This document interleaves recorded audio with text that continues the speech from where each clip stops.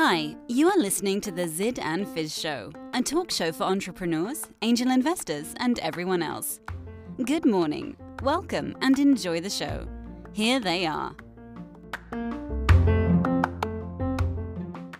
Perfect. Thank you, Faz, for being quiet for 5 seconds. I know that's hard. That's very hard. And episode 26 of the Zid and Fizz Show. This is a big one. Today is a big one. Big. And very big one. Yeah. And Faz, you're back from Australia. I am back from Australia and very happy to be back home. But I had a great time. It's an incredible place. Any one-word takeaways? Awesome. Awesome. Okay. Yes. Okay, great. And our guest today is in DC. So now we have the East Coast, West Coast, DC, Boston, San Francisco, life science gurus. Rich, welcome to the show. So excited to have you. So much to talk about. First of all, welcome. Zed and Foz, thank you very much for having me on your podcast. And you're right, this is a big one. It's a way to connect the West and the East and the Mid-Atlantic together and find ways we can do more for our community. Excellent. Absolutely. And by the way, Ziad, Rich is an absolute treasure. I have heard of Rich. I had the pleasure of meeting him at the BioHealth Innovation Conference in Maryland. And he is an absolute gem. He has so many incredible experiences in the innovation ecosystem. There's just so much to talk about. We could spend the entire program just talking about his bio, but we won't do that. I read your bio, Rich, and wow, very impressive. Well, don't believe everything you read. I don't. Yeah. Also, a big sign of kindness, by the way, you post your phone number. You're right. And you know what? I made a mistake because you know what happened to me on LinkedIn just this past week is someone hacked in, took my identity. They put in their email address, a new password, and a new phone number. No. And they said that they had a special project that they wanted people to contact me on.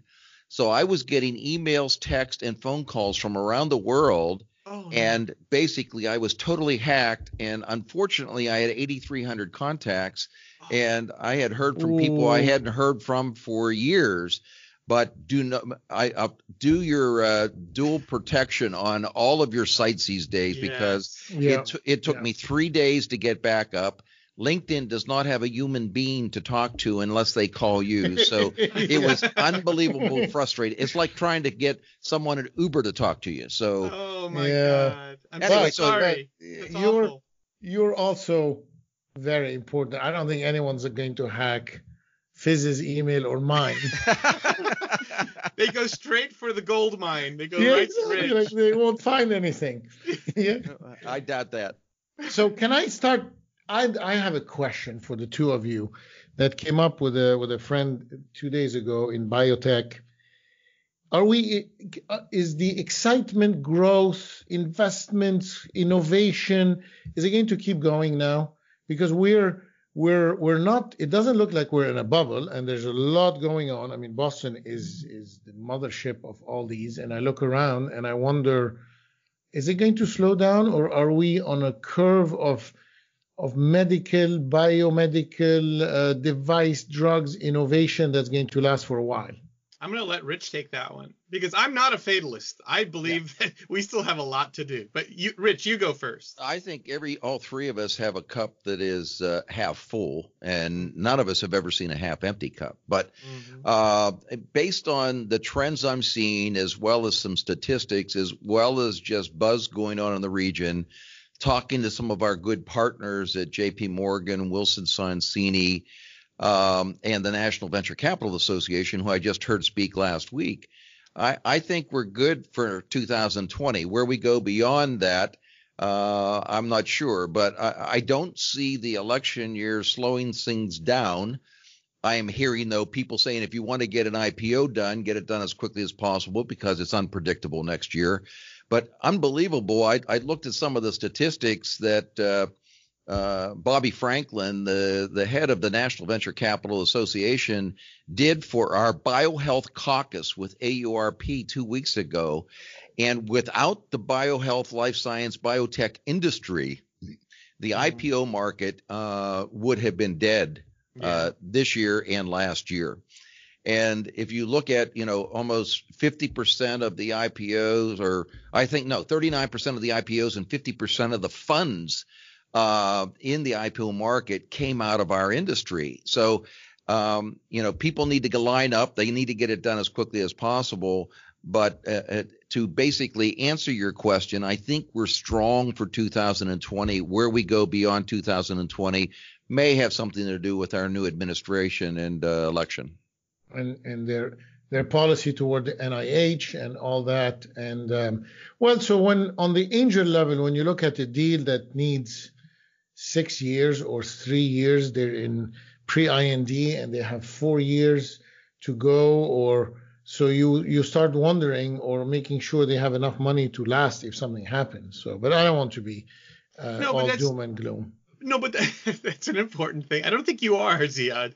But it's an important thing to think about, because one of the things that all of us have done very well is connecting ecosystems together, connecting venture investment bankers, M&A advisors, bringing incubators, universities, technology. We're trying to really bring them all together because we're all united in this effort of bringing innovation to market. And there's so much that still needs to be done in healthcare and through biotech and medical devices. So I'm really gung-ho on the primary objective here, whether administrations change or not, which is we need to find ways of increasing access to care and finding new ways of treating all the various diseases. And I want to tie one more thing into it, because I want Rich to comment on this as well, because Rich has done a lot of sentinel things in the industry, from venture capital to investment banking. Rich, of all the things that you've done, are you seeing a greater cohesion in the entrepreneurial ecosystem over the past years or so? Well, I think I'm seeing more interest and organizations and individuals like us on this podcast are helping drive ecosystems around the United States and around the world to understand the potential to have this connectivity and work more closely together. So I think entrepreneurism, innovation, they're buzzwords that have been around for a long time, but what I am seeing is some trends and some that you evidenced when you were here, Faz. Academic institutions are looking more to startups rather than just doing royalties and license deals. And, we have some great role models in the country. We work very closely with our entrepreneur in residence team at NIH, and they're creating something called a venture team. Who would have ever thought that NIH would have something called a venture team? And you met some of those people, Faz. I did. And I want to glance over something that I don't want to glance over something Ziad said about NIH. When we look at the future and you look at the NIH budget today versus where it was, it's gone from $30 to $40 billion. That's a $10 billion increase. And guess what? You have to have 3.5% of that money in NIH go to small businesses. So that means that SBIR pool to fund early stage companies with America's greatest seed fund continues to grow. So the indications are good. And in past administration, this administration, NIH has grown, which has been been good for all of us, as well as the SBIR and early stage and seed funding program. Yeah. And what's amazing is maybe we're lucky in Boston, of course, in DC and San Francisco, same thing. But the deal flow, it keeps coming. Like the entrepreneurial fire, biotech or IT, but we're talking about biotech now, it keeps coming, and it's so great. Every month we see companies trying to resolve orphan diseases, medical devices. You name it. This month we're seeing some amazing companies, some in autism, Alzheimer's. And I always worry, will it slow down? Because we have one of the best deal flows in America. And one of the three best deal flows in America. There's three of us on the call here. Yeah. You wonder, will there ever be a time where an entrepreneur would say, you know what, I prefer to stick with my large corporate job as opposed to the dream of making it big. But again, no doom and gloom today. It's more the excitement of understanding how the deals work. And in larger deals, we need to collaborate among different ecosystems to fund them, because we're all about angel to exit. And that's very true. At least we're trying. If that's feasible. One of the things I learned about Rich's endeavors in the East Coast is this new Bridge Gap Fund. Correct, Rich? Do you want to speak a little bit about that? Yeah, thank you for the intro.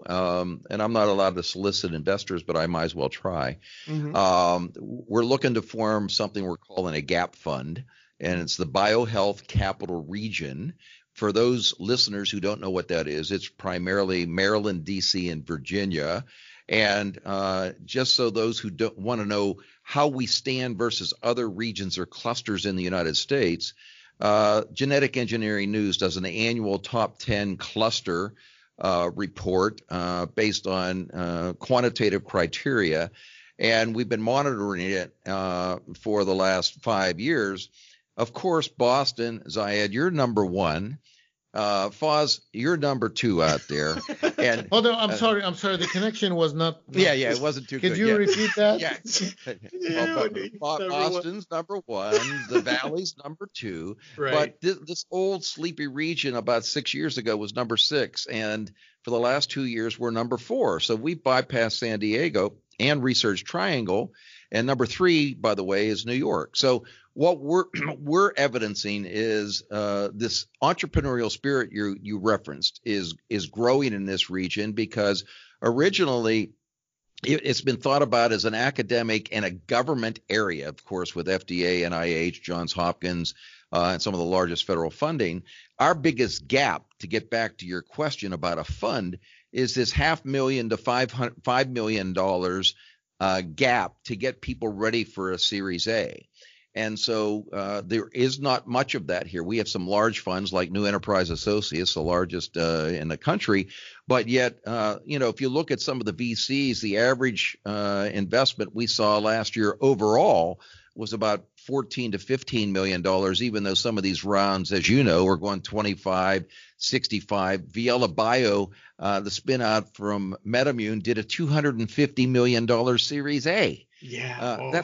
That's crazy. That's crazy. I love that. It's 250 million. 250. Call the other it thing, Series Z or something. Yeah. No. But you know what else they did? They started 18 months ago. They did a Series A with 250. They did a Series B for 75 3 months ago, and they did an IPO for 157 a month ago. So they've raised $500 million in 18 months. And the best thing about that is that helps put our region on the map. It's one of the success stories that we're seeing here on top of many others, but we really need to fill this gap, this $500,000 to $5 million pre-Series A gap, which is really strong in this region, and we're going to try to create a fund to address that. I spent some time in your region. How do you imagine collaboration? So I spend my life people talking to me about let's collaborate. So syndicate, we all put money in deals as groups, as individuals, as funds. What other collaboration, let's call it methods, do you imagine or are you currently doing? And are you referring to me, Ziad? Yes. Okay. No, I don't talk to. You don't talk to Foz. You talk to him too much, right? Yeah. Exactly. No, I mean, from a collaboration standpoint, when we recognize and everybody identifies that we do need to fill some of this capital gap here, especially early stage, we took on a project for connecting people, and we created the BioHealth Capital Region Investor Forum. We did our second one this year. It was at AstraZeneca. This is how I got a chance to meet Foz. He was invited to come to this by Andrea Alms, who's going to be one of the partners in this new BioHealth Capital Region Fund. He probably said, why am I going back to AstraZeneca and Gaithersburg to go to an investor conference? But to his surprise, we invited 108 companies. We invited 47 investors. 15 of the investors who came had never been to this region looking at deals. And so when you talk about how do we work together and what other forums and vehicles do we have, this forum opened the door for us to showcase some of our great talent that we have here. And Foz got introduced to a company he had never met before and an entrepreneur on a Wednesday. And on a Friday, he and another super angel, I call you guys super angels, right. Made an investment to help close out a $2.5 million round on one of our early stage companies here that never would have happened with these two new investors if we hadn't had this forum to meet one another.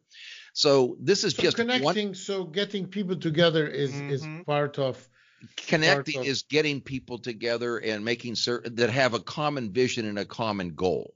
And you know, the other thing is we have to break down these artificial geographical barriers that we have. And I think these types of vehicles can help do that. And also, I personally think that some of the greatest deals are outside your own ecosystem. Yes. Because you have a different perspective, you have a fresh angle, and then also you're not fighting with the usual suspects within your own city. You go somewhere else and you find amazing deals. We're trying. And also, Ziad, the generosity of again, I'm not all praising here Rich and the group, but I have to commend them for being very generous with their time and their desire to actually take an outsider like me and plug me into their ecosystem, which shows, again, the barriers are really completely artificial. If you get to know people on a human level and you let them know what you're looking for and connect them, things happen, sparks happen. Yeah, there's another thing that Foz mentioned. We had a little dinner in between. Oh, yeah. That was phenomenal. And we had a by invitation dinner for 100 people to Ruth Chris. Right. We had a nice sponsor for it. But everybody in the room got a chance to introduce themselves, talk about what they were at this investor forum for. And when you talk about connectivity and meeting, those kind of venues, sometimes you have to force them because in our region, we don't have Sand Hill, we don't have Cambridge and CIC and a whole bunch of other things. We have to somewhat force people to come together because there isn't a natural meeting place for them to come together. So that's part of the role for biohealth innovation, is to be an intermediary to help connect those dots like you're talking about, Ziad. And that plays a great role, yeah. Absolutely. And what an amazing event it was, by the way. Again, it was incredible. First of all, I wasn't told about the dress code. So everyone shows up with suits and ties, and like everyone does on the East Coast, and I show up with my Hawaiian shirt because I'm a California dude, right? So obviously I stand out, but it was a great event, and they still served me, so it wasn't like they kicked me out. But it was great to be able to meet so many people in just one room. It must have been 100 people, Rich. There were 100 people there, and then the other thing we'll talk about very briefly, and it's not just all about me because you guys have so much to offer in your other regions, but April 15th and 16th. We have the Biohealth Capital Region Forum, and we had 1,200 people registered last year. And this started 6 years ago with 600 people, and we don't charge any registration fees. That's a nice thing about this investor conference. We didn't charge fees for the companies, the 108 companies, and we didn't charge fees for the investors that come. And there's so many of these venues around the country, you have to pay to play to either get in, or actually to present. And we realize if you're going to build an ecosystem, you can't keep charging these fees to everyone because it has to happen naturally. Mm-hmm. So in the event that we have in April, we have something you guys have heard of Shark Tank, but we've created another venue called Crab Trap because Crab Trap. That's good. we're in the home of the crab here in Maryland. And so we actually present the winner with a check, which Wilson Sonsini funds, but they actually get a crab trap also. That's cool. People get to apply. We have world-class judges. They get 10 minutes of fame on a stage in front of the whole audience. They pick a winner, and within an hour, you've picked a winner of the crab trap. And it's sort of another way to get people to come together and have a little levity when you're trying to build the ecosystem. I love it. That's awesome. Yeah, you need to attract people for various reasons, and get people together, and good stuff will happen. And we know that. The challenge I have is co-leading deals. I would love, and Faz and I and some other people are all collaborating in one possible deal where we're potentially co-leading, which is a bit tricky as a concept, because you have one person lead, or one group, or one fund. But how nice would it be to co-lead, not just syndicate, to co-lead, where you're putting the hard work together. It's a concept that hasn't been done before. So this idea of, instead of sequential groups touching a deal, so you finish with your deal and you finish with your deal memo, your diligence, and then you pass it off to the next group, and then they restart the whole process again. This concept, and we're going to test it, this concept of moving essentially in parallel with 2 or 3 co-leads, collaborating along the way. So you do one massive diligence together, and then you commit your capital together too. And it doesn't have to take 9 months. It can take 3 months, and then the money can be in the bank. Yeah. I think it's a good concept. I've seen it work with some angel funds I've been affiliated with. The key has to be, even if you're co-leading, someone has to be the champion. That's right. And someone is going to have to take that board seat or the observer seat with that company. But basically, common due diligence, a common term sheet, is a big way to break down those barriers and the impediments of trying to get groups to work together. I think it's a great concept that we don't take advantage of enough. And then you have fun, you collaborate, I mean, in our meetings, we allow guests. So whenever anybody's in town that's linked to us, they're welcome to come attend our meetings. And that's our way to collaborate on a monthly basis. And then the other thing I struggle with, and maybe that's my weak contact management, is whenever I'm in town, I'm in a city, it always is nice to say, okay, who is in this city that I can connect with, and have a beer or see what events are there. But on a short notice, or sometimes you're in a city and you forget, or your contact management system is not that accurate, other than the people you actually remember. All you have to do is call me, Ziad, and I'll tell you who to contact. That's what. That's all you have to do.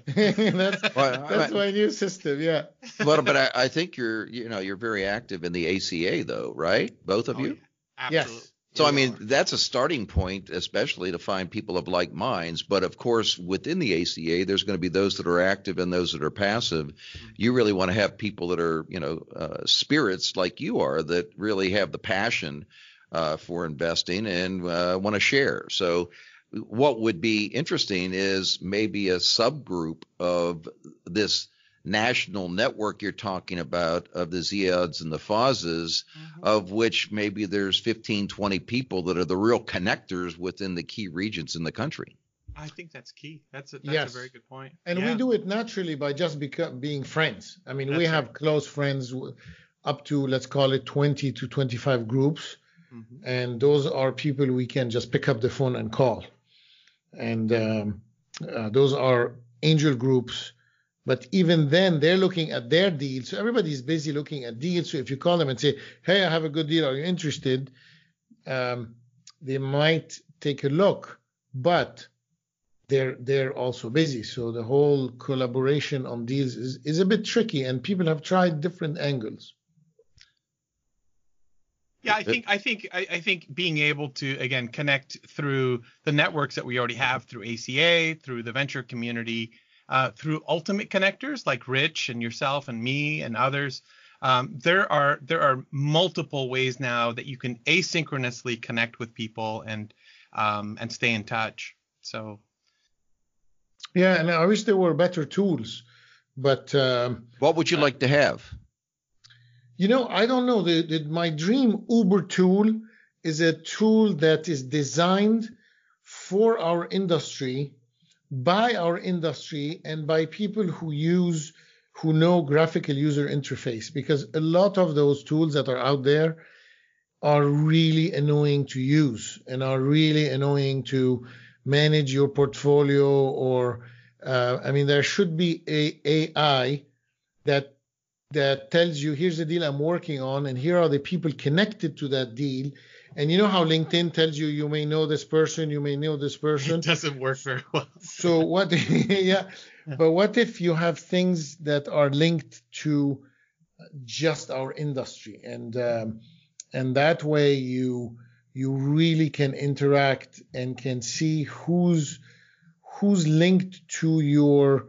You can say by geography, by deal, by industry, and then that's a tool that also does not allow professional services to harass you about their services. It's Right. more pure collaboration. And don't forget, you want it to be free too, because you don't want to pay anything for it, do you, Ziad? No, I'll pay. Okay. I'll contribute to building it. Okay. Are either one of you familiar with something that was many, many years ago called AceNet? No. Tell us. This was something the SBA tried to do under the Clinton administration. It was called the Angel Capital Electronic Network. Oh. And it doesn't exist because it really didn't have the stickiness. But at the end of the day, they tried to identify one key intermediary in every key region of the United States to be the AceNet node for the group. That's brilliant. And, yes, and this is something like Ziad's talking about. But you know why it didn't work is because when you have a government agency like the SBA who's in charge of it, it doesn't really have that market-driven mentality or the private sector mentality associated with making something work. And the other thing is you need a dedicated individual or team that is in charge of making this work, keeps it up to date, because all of these networks have over time, they get out of date. They start out fast, they fizzle. There's no way to keep them going on a long-term basis. So I respect what you're trying to say about trying to create something, but we need somebody who's a retired, successful angel who has a little small team that's willing to take this on as a project to support all of the other super angels or key angels around the country. The other issue is trust. Trust is a big right. Yeah, your neighborhood. Do you know every single person that lives in your neighborhood, in every house, every apartment? No, you know the people that you trust, that you have an affinity with. So I just want to thank Rich. Rich, thank you for your sharing your wisdom and your experience with Ziad, so that he doesn't have to pursue this opportunity that he thinks is such a unique idea. But let me turn the tables really quick on you, Rich. Yeah. So Ziad talked about his dream of a tool or a connection. Is there something that you've been thinking about for all the work that you're doing from angel to venture capital? Is there something that you'd like to see happen for the tools or the people or the connections in your ecosystem? Well, right now the passion will be get the fund formed, because that would be number one.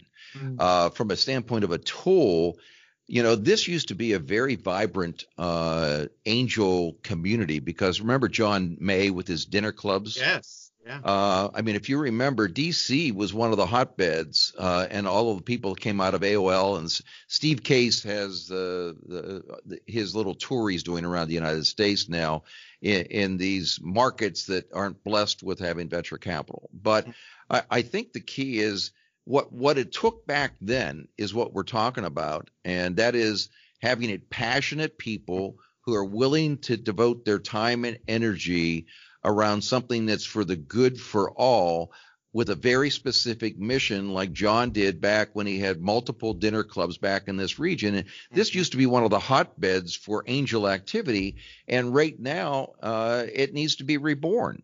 And so, you guys are fortunate. You still have this active network going out there. But we aren't as blessed to have that. So if you say, what would I like to see? I'd like to see the angels get re-energized in this mid-Atlantic region again. But that's going to have to take some leadership and passion and some people who are willing to take the lead on that. That's phenomenal. You heard it here first, world. This is Rich Bendis talking about talking about something innovative that the region needs. So maybe one of our listeners will come up with a pathway to do that. We are here to help. Yes. So to collaborate where every ecosystem has a lot to offer, and we have a lot to offer, and we have a lot to learn. Mm-hmm. This is very exciting. I love to collaborate with other regions, U.S. and outside the U.S. Yeah, let me ask both of you a question. Sure. We have a whole bunch of high net worth individuals here, and I'm sure you have many more in Boston and Silicon Valley. Ours seem to have come from making their money as Beltway bandits, government contractors, federal defense industry, some, government people.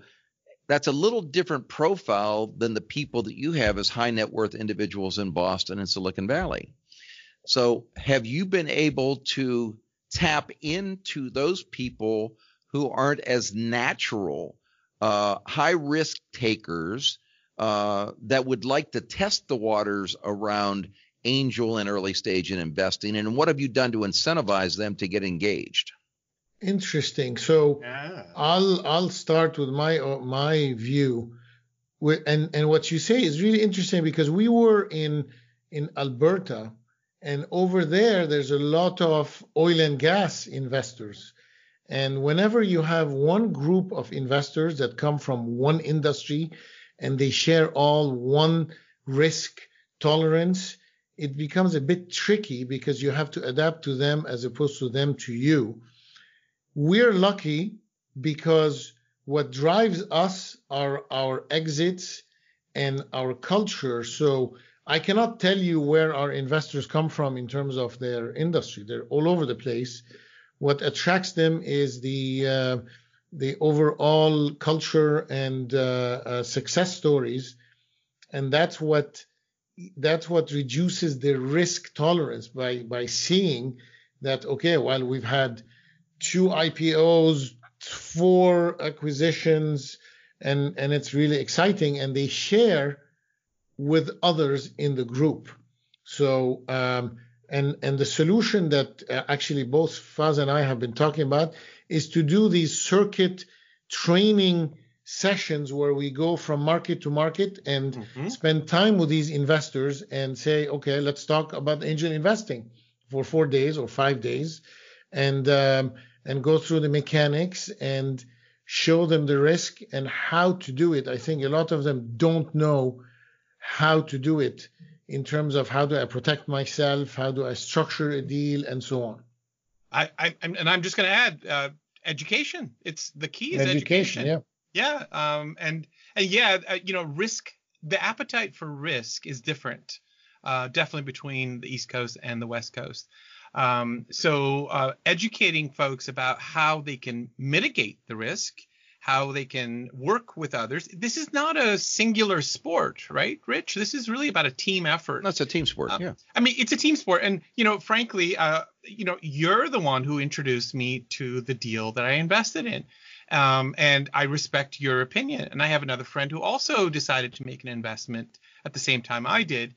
So there's a team effort here that needs to play in the picture, and education, I think, is a key part of it. Imagine doing the Steve Case tour around America, but just doing it around the Northeast region there, and going around and telling people we're here to educate you on what angel investing means to your innovation ecosystem. And I notice a term that you use quite often, Rich, on your bio, which is innovation-based economic development. Yep. I wonder, can you just add a little light to what the definition of that is, and maybe that's part of the education that needs to happen. Yeah, I was one of the founders of the State Science and Technology Institute, the board, and they have been focused on TBED, technology-based economic development. Mm-hmm. And, there are different definitions of technology.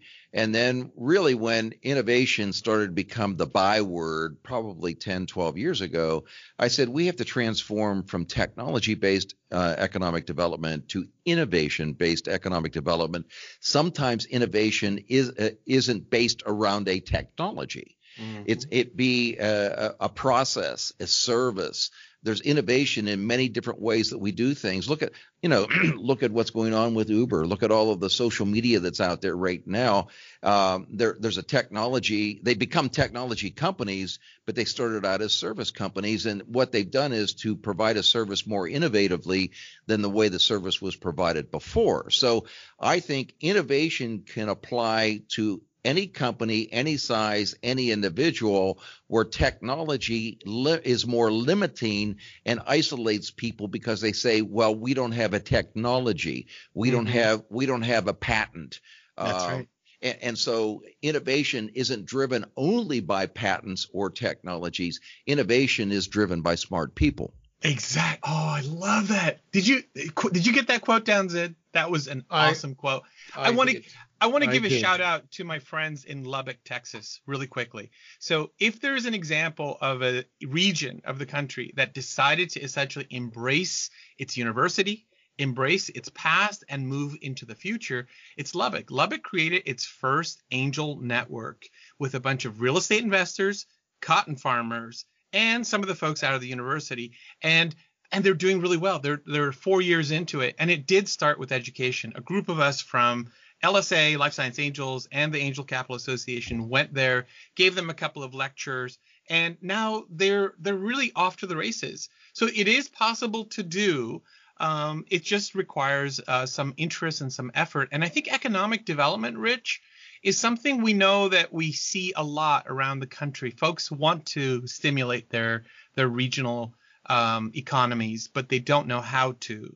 But you have to be careful about confusing angel investment and economic development. True. Not confuse or mix them up the wrong way. True. Because if you don't see results with angel investment, you don't do it anymore. Yeah, exactly. Yeah. And so you have to shape your exits or look at the types of exits, because we talk to ecosystems from around the world, and then I keep saying, look, you have to study your region. That's right. And see what gets your investors excited, not try to imitate other regions. You're right. I agree, because every different region has its own personality and culture. And I was just at this meeting two weeks ago, and there was a gentleman from Maryland who will remain unnamed, and I had heard his name, but I didn't understand how deep he was into angel investing.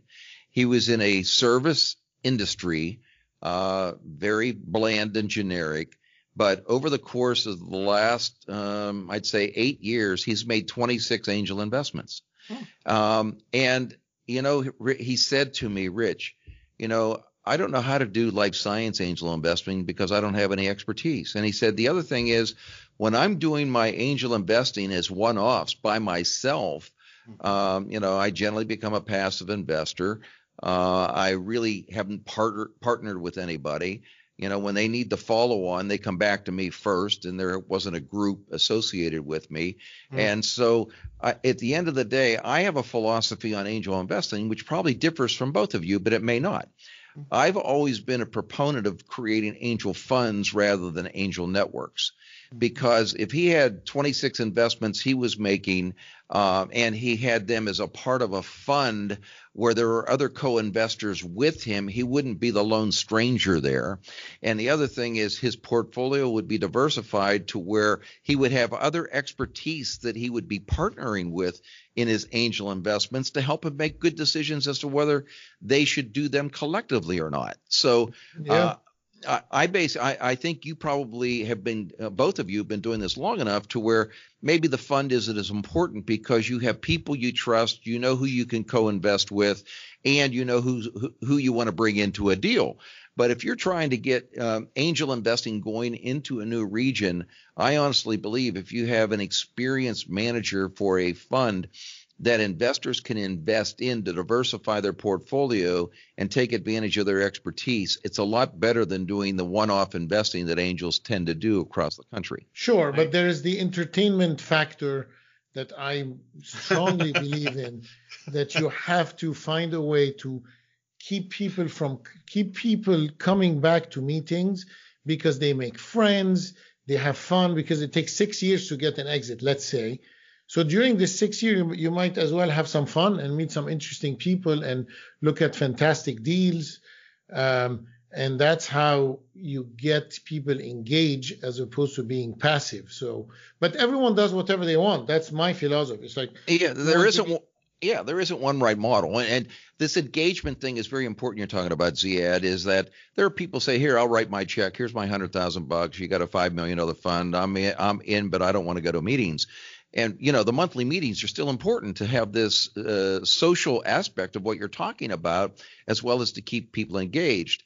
We created the Mid-Atlantic Angel Group Fund up in the Philadelphia area. And one of the ways we tried to keep the people engaged was we developed a point system. And the point system was such that people who brought a deal in got some extra points. Those people who served on a board or were observers on a deal got some extra points. Those people who did due diligence on the deal got some extra points. So at the end of the day, if there was an exit on that deal, we kept tally of what the points were at the end of the day. There was a little premium paid to those people who worked harder. Who did the work. That's pretty cool. And it worked, and the fund's still going up there. I'm not involved in it now, but I was an investor in the Fund 1 and 2. But I think it's a model when you talk about engagement. A lot of these angel networks, they lose the interest after a period of time. People get tired of coming to a monthly breakfast or a lunch or a dinner. The social element is good, but you also have to get some returns to get people engaged. Yeah, I mean, our group has been around for 15 years, so we figured it out, and we figured out very simply that there's no formula. You just have to keep going. Great deals, great people, and hashtag investing for a better world. That's a new hashtag I launched. So we're getting to the end. Rich, we can talk with you for hours. And thank you for all your insight. And a collaboration has started between the three cities. Absolutely. It happened here on this show.